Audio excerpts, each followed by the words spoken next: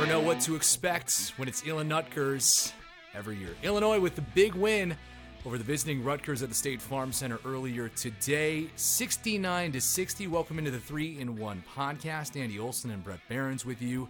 And Illinois, parts of the game where it didn't look great. Parts of the game, though, where it looked pretty good. Much more of that inconsistency that we've known from them this year, even though it turns into a 9-point win. Should have been more than that, Brett, although a couple of baskets down the stretch made it within a 10-point game. Coleman Hawkins, a big day on offense, but to me, the biggest thing, Brett, was the defensive stand that the Illini had in the second half, holding Rutgers without a made field goal or was it without a point? Without a point. 10 for minutes. Almost 11 minutes in the second half. Brett, you were there. Did they just turn something on? Like, what would we know they're good at defense, but what was the difference that helped Illinois take the lead and ultimately the win? To me, once again, I thought it was Sincere Harris coming in the game. They kind of fumbled it around the first opening few minutes of that second half and didn't look all that sharp, and thought it was going to be, a dogfight to the end. And then all of a sudden the lid went on the basket for the Scarlet Knights. The defense started to step up. They played with a lot more energy. Felt like the freshmen really combined in there with Ty Rogers, Sincere Harris, and Jaden Epps. And Epps didn't have a great game offensively, just 2 for 7 from the field. He was 3 for 9 from the field. Mm-hmm. But I thought that energy of coming in, getting the arena going, it just really wasn't the sold out State Farm Center like we had expected early in that first half, and rightfully so, because they got down 16-8. Rutgers getting a whole bunch of offensive rebounds. They were getting putbacks, making it look pretty easy, and they had a whole lot more energy than Illinois. And then for whatever reason, in the first couple of minutes there, Sincere Harris comes in, and they are able to flip the script and really just put a hurting on them. I mean, 19-0 run, you just don't see that very often. And So a quick note in the rebounding. I believe it was 14-4 Rutgers to start the game, which is not what we would have anticipated with this Illinois team and the way they've been playing. No, not at all. And Rutgers just looked like they wanted it more. And once again, after Tuesday, where the Scarlet Knights were on the road at Indiana in a loss, they went like 7-8 minutes in that game in Bloomington without scoring. It's got to be so deflating for them when they just could not buy a bucket, and Illinois able to take advantage. Now, there was a point there. It was 60-51, I believe, and Illinois was on this run, turning a 6-point deficit into a 9-point advantage, and certainly that's remarkable, but it was still a little hairy there with about 5 minutes left, and I just was thinking, why aren't they up more, which is maybe a little bit of an unfair question because of what they were able to do, but when they're only up 9 there, with 4:15 left at 60-51, Rutgers still had a chance. Mm-hmm. And yet, I thought it was a growth point for Illinois that they were able to come out and still close it out, even with that. And they didn't allow it to get, much closer than that, other than those few buckets at the end, finished at a 9-point differential. But they were able to extend it back to a 14-point game. They're on that Terrence Shannon 3 late. So I thought there was a lot of growth points for Illinois. I thought the home crowd certainly helped them. Another sellout for the Illini at State Farm Center, and it's a prove-it win. You go out and you beat a good Rutgers team, ranked 24th in the country. Rutgers is on the rise. They beat Purdue in Mackey this year. They have some quality wins, and it's a quad 1 win for Illinois, and I feel like that's going to stay true. I feel like Rutgers is an NCAA tournament team, and this is going to go down as a quality win for the Illini at the end of the year. Rutgers with 13 more shots than Illinois had in this game, yet Illinois still made 3 more than the Scarlet Knights. It just goes to show how tough of a day shooting it was for the visiting Scarlet Knights. I mean, they took 69 shots. Yeah. I mean, that's incredible. It is. And they just did not go down in the second half. And I think that was the crazy thing. They were 10 for 36 in the second half from the field. I mean, not good. That ain't going to do it. And they were 1 for 10 from 3 in that second half. And Coleman Hawkins said it in the postgame. He thought their 2-point defense was really the difference in the game for them, as they hold them to 20 for 53 on 2-point field goals. And to me, they forced them to make tough twos. And that was a huge difference in that game, especially in that second half. Let me do some quick math here, which is dangerous. So they went 9 for 26 on 2-point field goals in the second half. Correct. Thank you for validating my math there, which was, mental math. That's what I'm teaching my kids, and yet here we are using it on the pod. So, that's going to be a recipe for success most of the time. And Cliff Amore in foul trouble, I feel like that's another big key and reason that Illinois was able to come out and get the win. And I think Dane Danger, too, going 7 for 12 against Amore primarily, 15 points, 7 rebounds. We've seen so much growth from him, and that was positive, too. And Brad Underwood said after the game that Dane's as confident as anyone, that all of this experience playing this season, which is truly his first season of college basketball, playing in a large role, that he can go out there and play nearly 30 minutes against a team like Rutgers and Cliff Amore, who's one of the best centers in the Big Ten, and still able to get that much production, really, to me, shows a lot about what Dane was able to do. Dane is such an interesting case because he's a third-year guy, yet he hasn't played any of those first 2 years. I mean, he played like 9 minutes his first year. Yeah. And then he sat out the second year, and now he's here. And Brad has called him the dancing bear. Yeah, and which I like that. I think that's an apt comparison. I do think that's good because he shows his ability to stretch it more than Kofi did. I think he can block some shots, which I think is also important in there.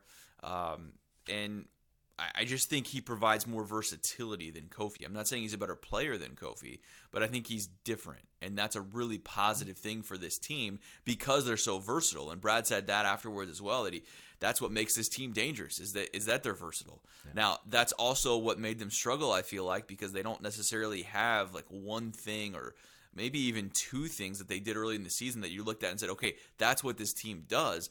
Now they're hanging their hat on defense to hold the Rutgers team to 60.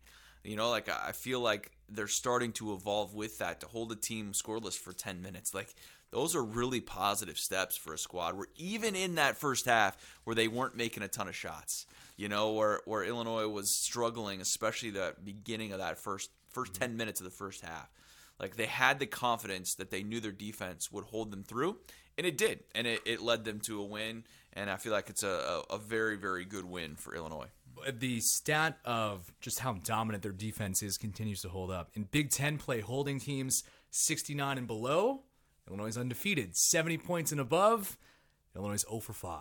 There you go. How about that? That's the magic number. I do want to say that plus minus is kind of an incomplete stat. I feel like you get a general feel, but not the complete scope. Sincere Harris with a plus 21 in that category. Just goes back to what you were saying about that energy that the freshmen were bringing off the bench today. Yeah, and I should have included that in my story. That's a really good stat there. Mm-hmm. Sincere in the second half, plus 19. Yeah. Ty Rodgers in the second half, plus 14. Now, Jaden struggled a little bit. He's still a plus 1, but to be plus in that, I think, is really positive. And it goes to show certainly about the run there. And Illinois went on a run. There's nobody in the minus in the second half for Illinois. So, that is a little bit skewed in that sense. But that's a great point to that, Andy, that, they were able to sustain that, and those freshmen were able to bring the energy that was needed to spark that run. Yeah, and this, I feel like now puts Illinois in a better conversation about what could be in the postseason. Like you said, probably a quad 1 win at the end of the year. I believe on the broadcast they said Illinois is the only team in the country with 2 top 10 KenPom wins away from home, that being UCLA and Texas. Neither of those were at the other site. They were both neutral site, but still away from home.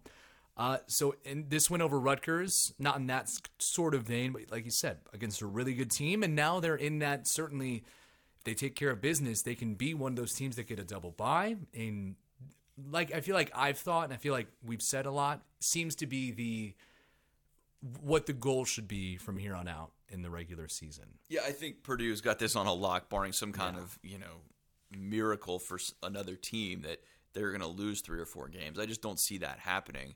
And so if that's the case and Purdue does wrap it up, then and they could do that, 2 weeks from now? I mean, there's only 3 weeks left of the season. They have a 3-game lead. Yeah.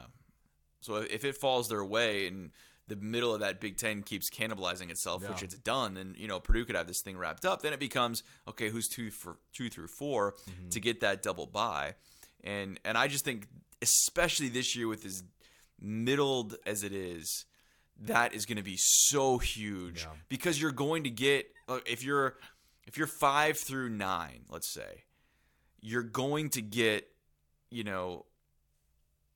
a really, really good team in that first game, most likely, and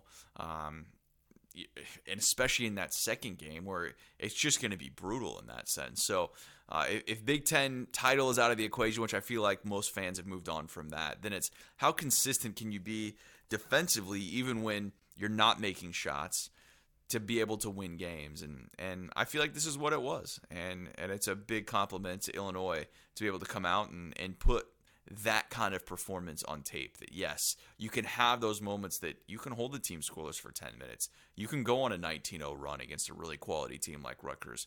And just to have that in the mindset, I feel like is a lot of confidence for this team. And Coleman Hawkins, good offensive day for him, but I feel like he's shown that, what you were talking about, the consistency on all sides of the ball, especially on defense, even if the offensive side's not going for him. Yeah, and he's a guy that we've talked about at length, just drives you nuts sometimes because of what he does. He gets a technical for hanging on the rim, and then at the same point he does things that no one else on the court can do, and Brad called him elite multiple times today. The elite counter, very high. It was going today. For Brad in the postgame, as it usually is.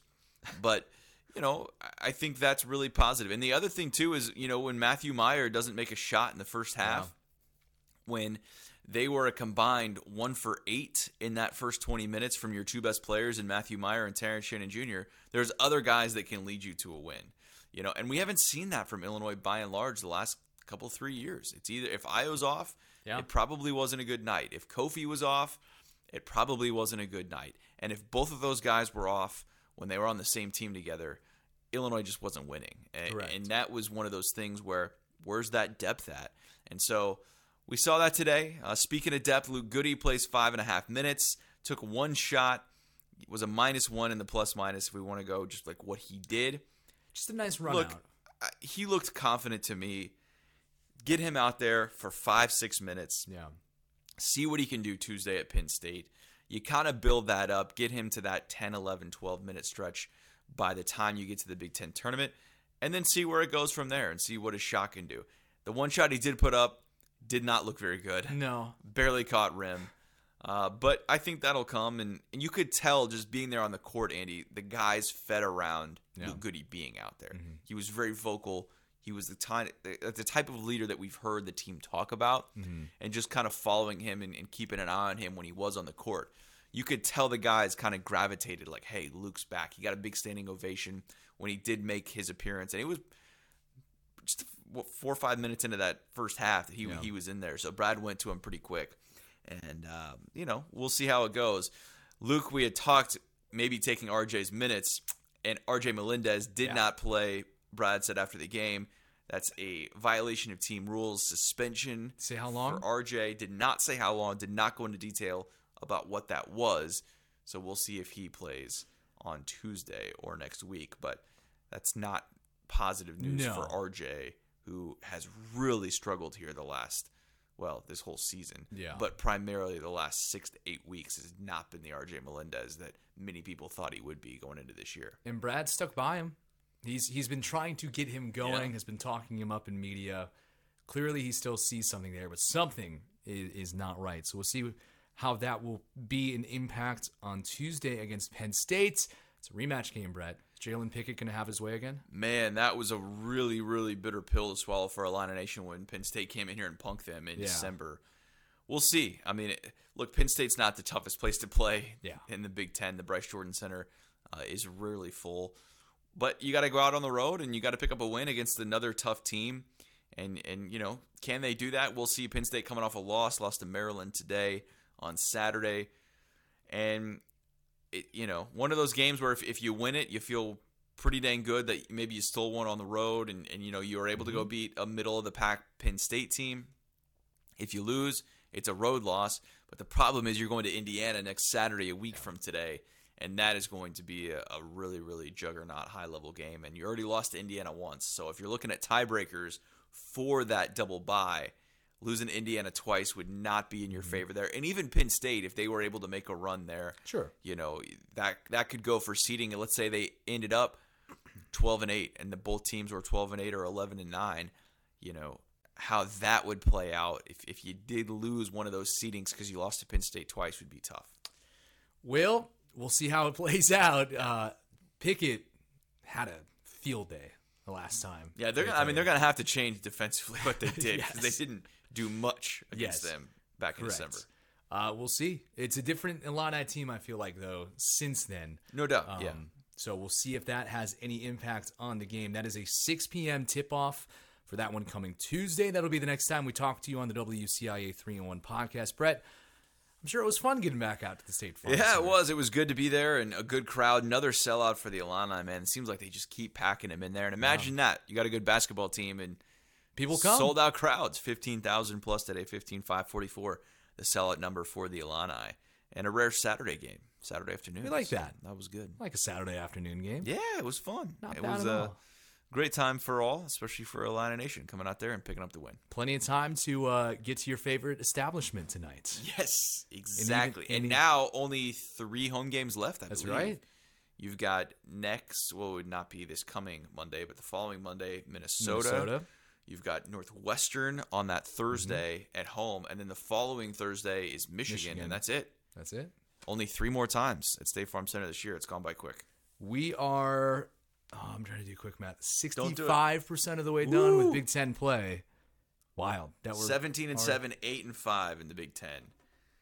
It's a good mark. Considering the 0-3 start. Yeah, I mean, think about that. Not bad at all.